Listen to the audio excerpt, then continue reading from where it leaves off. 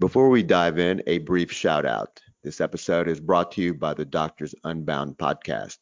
Like us, they are members of the Doctor Podcast Network. Check out the Doctors Unbound podcast for fascinating interviews that share how physicians are making an impact outside of the hospital or clinic. Whether it's founding a high-tech company in healthcare, running for public office, or starting a nonprofit, tune in to the Doctors Unbound podcast for weekly stories that will uplift and inspire you. And if you're interested in financial literacy and independence, the host of the Doctors Unbound podcast, Dr. Dave, regularly covers these topics as he and his family are on their own journey of achieving financial independence with short-term rentals. Subscribe to the Doctors Unbound podcast for free wherever you listen to podcasts. With that said, on to our main feature.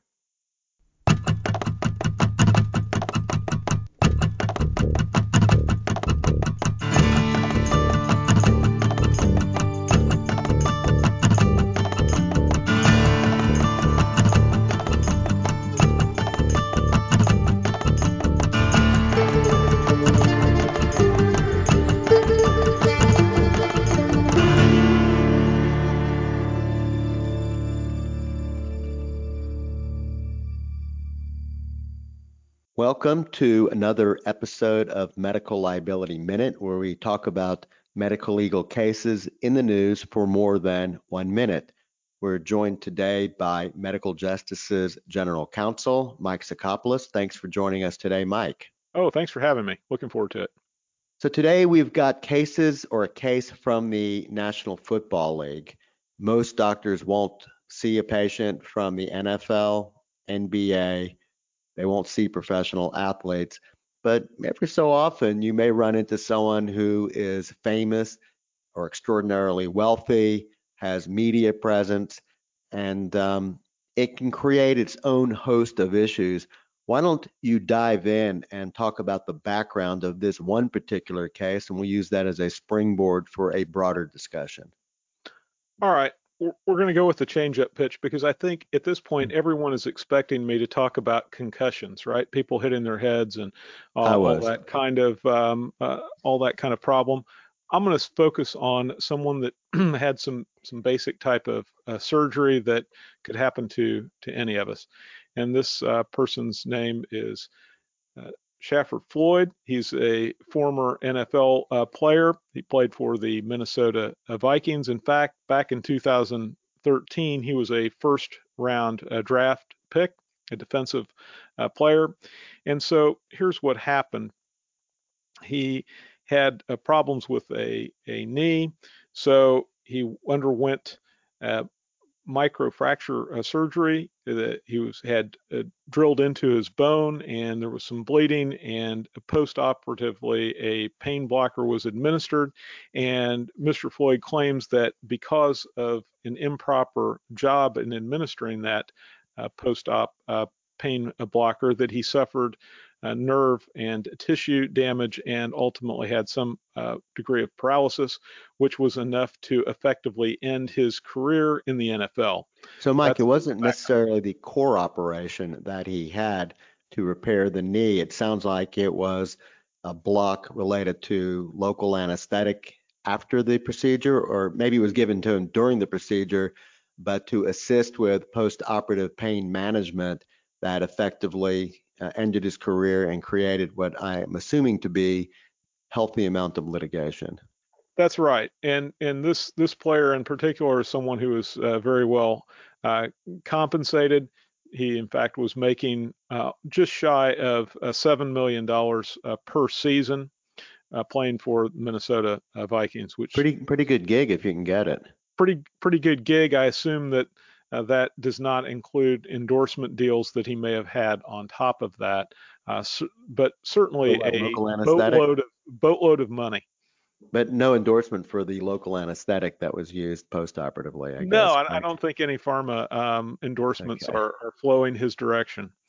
So that forms the basis of how do we get to $180 million of damages for someone. But hang on, it ended his career, correct? It ended his career, back, at least. And I don't have all the facts, but certainly that he's no longer playing, and that's his allegation, and it seems to be a factual. Okay. So here we are, They... someone who is treated by physicians, because as you know, the NFL Hall has, each team has their own orthopedic surgeons that travel with the team. Mm-hmm. There have been interesting discussions in the last few years about whether these physicians have to be licensed in every state. Yeah.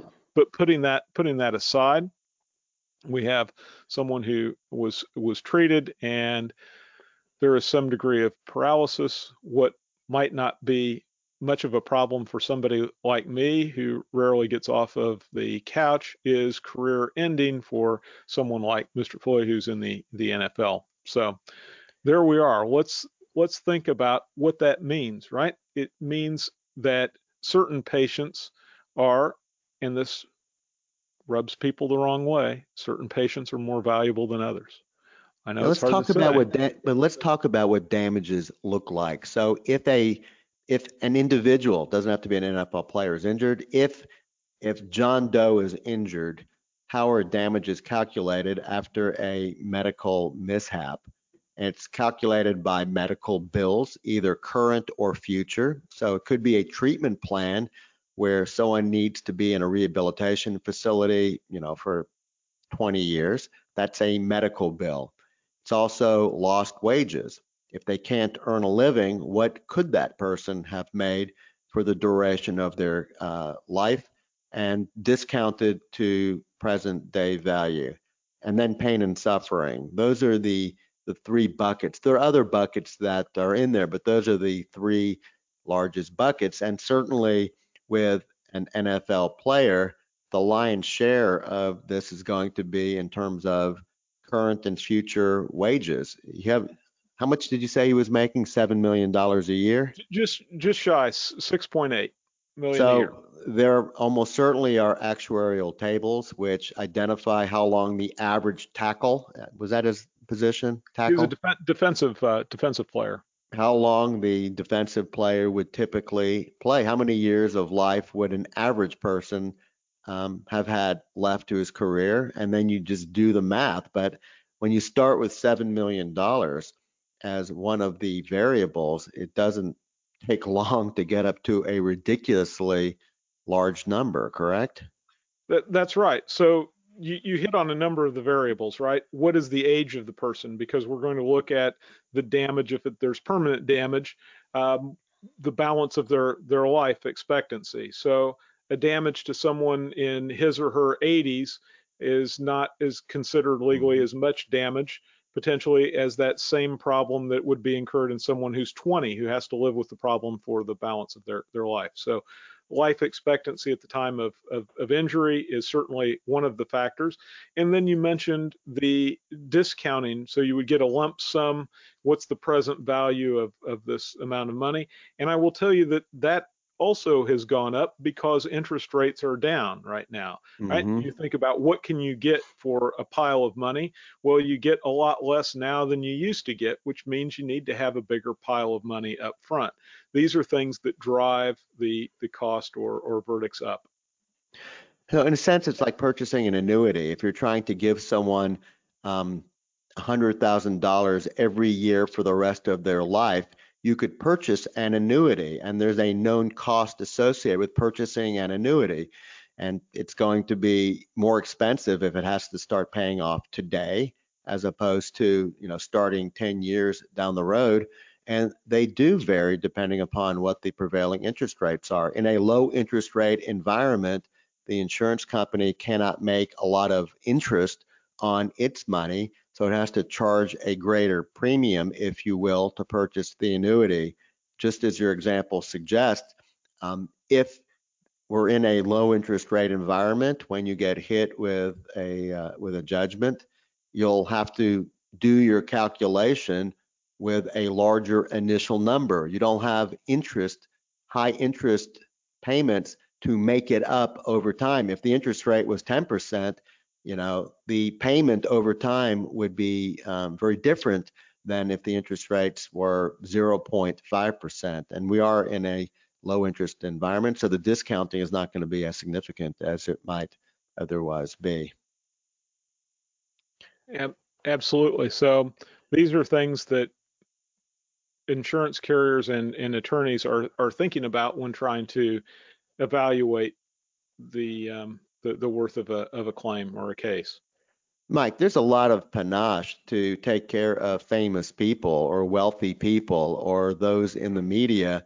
Most people are flattered to be asked to do that. They are delighted to say, I'm taking care of an NFL player. I'm taking care of someone who works at Cirque du Soleil. I'm taking care of a Hollywood actor. So that's the upside, that someone who's quite famous has entrusted you to take care of them. So that probably feels quite good.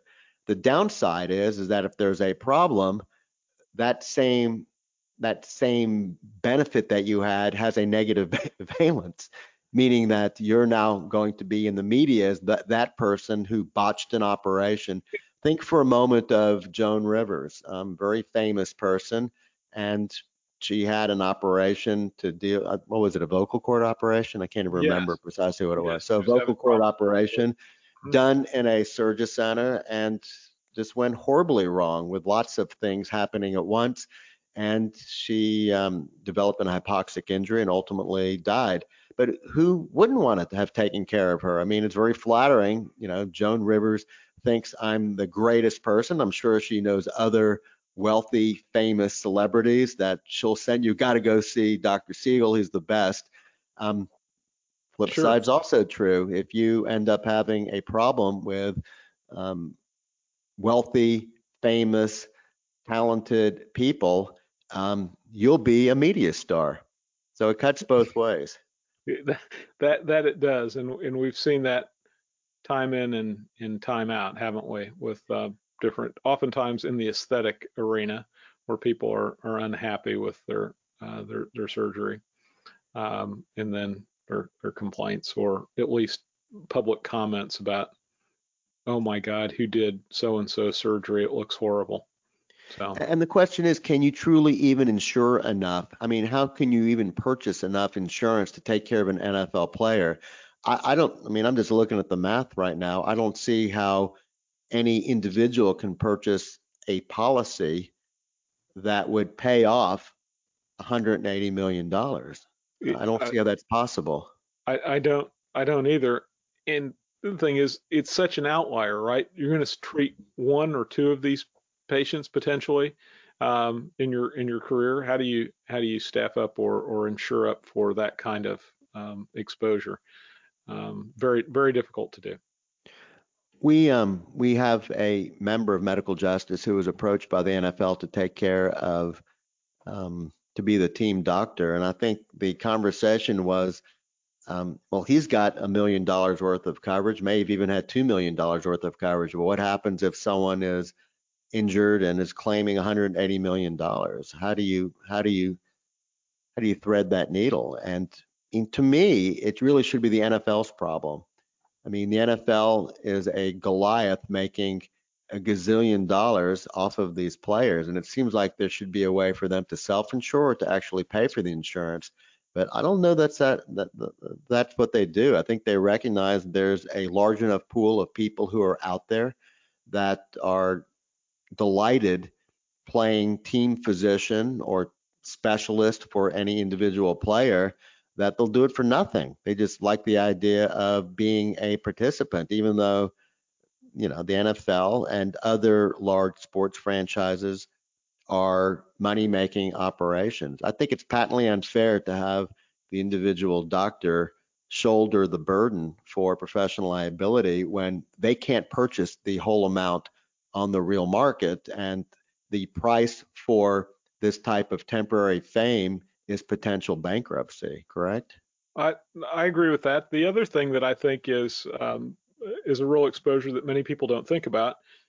It's the NFL. What kind of physician do you think you're going to get? You're going to get an orthopedist, right? Because that is the vast majority of the Mm-hmm. type of injuries that these athletes are sustaining.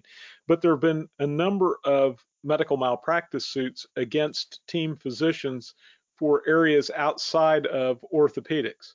Someone missed a skin lesion that turns out to be melanoma. Well, the physician that is treating the patient or seeing the player, I would assume, is not as well trained in dermatology as a full-time dermatologist or a board certified Mike, that is quite a dermatologist. leap for you to conclude that Yeah, an orthopedic surgeon is not adept at being able to identify a tiny melanoma.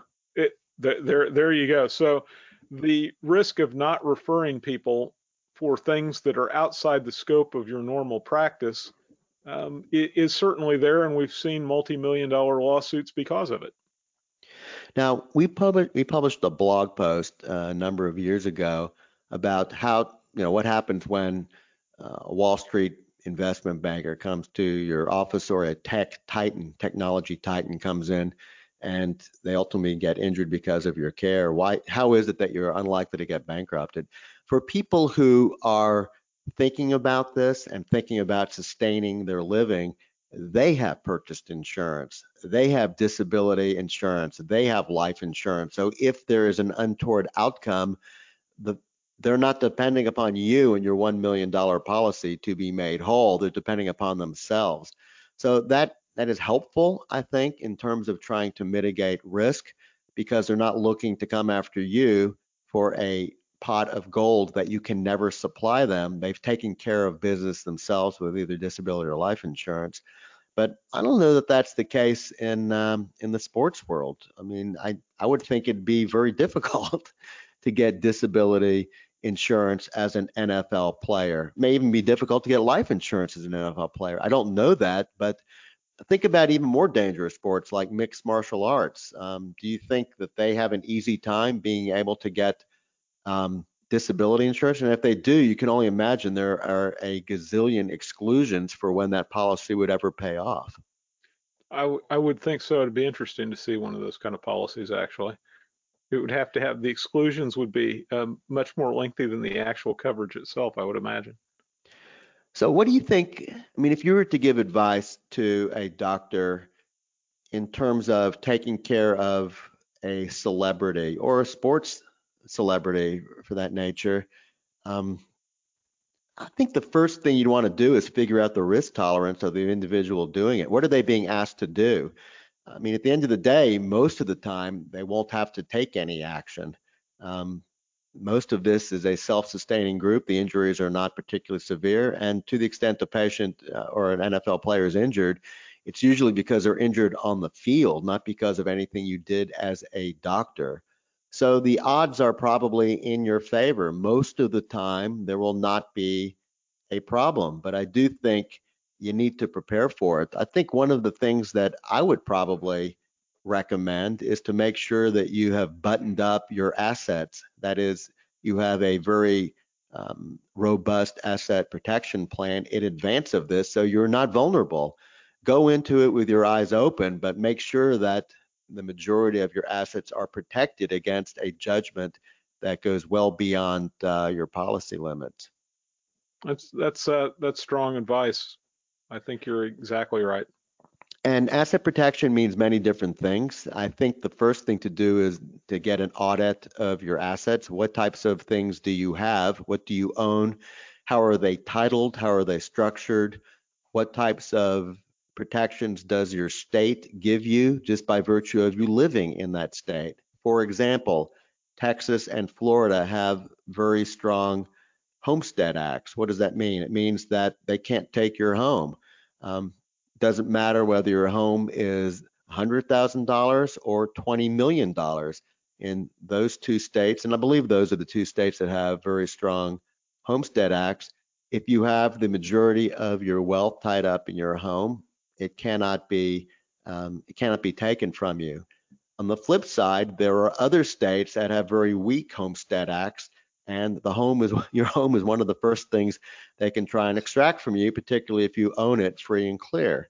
Um, if the bank has a mortgage on it, they'll have to wait in line because the bank has an ownership interest in your house. But by and large, where you live determines the types of protections you have. And you may have retirement accounts that are 401ks or IRAs, and those have different levels of protection. how you've structured your various businesses matter. But I can tell you that if you just put everything in your wife's name or your husband's name, that is not considered a particularly robust asset protection package, correct? That's right. Not particularly clever. Only points for thinking ahead a little bit, but you really need a comprehensive strategy if There that's are what you're people who are, interested in. yeah, and there are people who are quite good at this. There are people who are good at doing the audit. That is, what do you own? What do you have? How is it titled? How is it structured? And what is your risk? You don't need to take zero risk. You're just trying to manage risk. Nobody has zero risk. It's impossible to get rid of all risk in a cost-effective way. You have to live life. But it is a good idea to be aware of where you're vulnerable. So if you decide to take the risk of being the doctor to the stars, being a doctor to NFL or NBA players, being a doctor to movie stars or investment bankers on Wall Street. You do it with eyes open so that you don't put all of your eggs in one basket. And we can make recommendations as to people we trust to do this type of audit. Now, they may recommend some changes to how things are titled, how investments are made, and so on and so forth. But that's that's TBD, to be determined down the road once you've done an audit. You can't come up with a treatment plan and unless and until you've got a good diagnosis. And it varies depending upon what part of your career that you're in. If you're just starting your practice and you've graduated from a program, you likely don't have assets, you likely have debt, but you have a future in front of you and you're probably going to be a high earner over time. You don't need to solve this entire problem initially, but you need to start thinking about how to accumulate wealth over time and do it in a way where you don't put everything at risk. Um, Many people don't think about asset protection unless and until everything is at risk, for example, a lawsuit. And what is unfortunate is that it, by the time you get hit with a judgment or settlement, it's just too late. You can't structure something in a way to avoid paying a giant judgment um, because that's considered a fraudulent conveyance and that's against the law. So that's and no talented asset protection attorney will help you at that point. They'll say we can help you going forward with something that's not a current risk, but I can't fix your current problem. So the take home point right here is that if you're going to engage in asset protection, you need to do it well before there's an obvious problem, before there's an obvious debt that gets incurred, and make sure that you communicate with talented people who know what they're doing. This does not have to cost an arm and a leg to do it. I know there are people that charge an arm and a leg to do it, but I think the key thing is making sure that you're dealing with talented professionals that are using tried and true methods to determine what your risk is, as well as to use tools that mitigate risk for you without, using too many crazy vehicles. It's good advice. All right. Any other comments about taking care of the rich and famous that are out there? Um, be careful on the HIPAA front because we've seen a number of Mm, people that have disclosed information thinking that the benefit of taking care of the patient is the public exposure that they can receive, and that without patient permission can be or is a HIPAA violation. So, word of the wise, be careful. that's right. Frequently, these types of individuals are selecting you because of your discretion. They don't want the public to know that they have a health problem. They don't want the public to know they even have a doctor. Now, sometimes they do. And if that's the case and you want to use them as part of your advertising program, make sure you have their authorization to do so. That's right. Just because they talk about their medical condition doesn't mean that you can. It requires explicit pre-approval by the patient.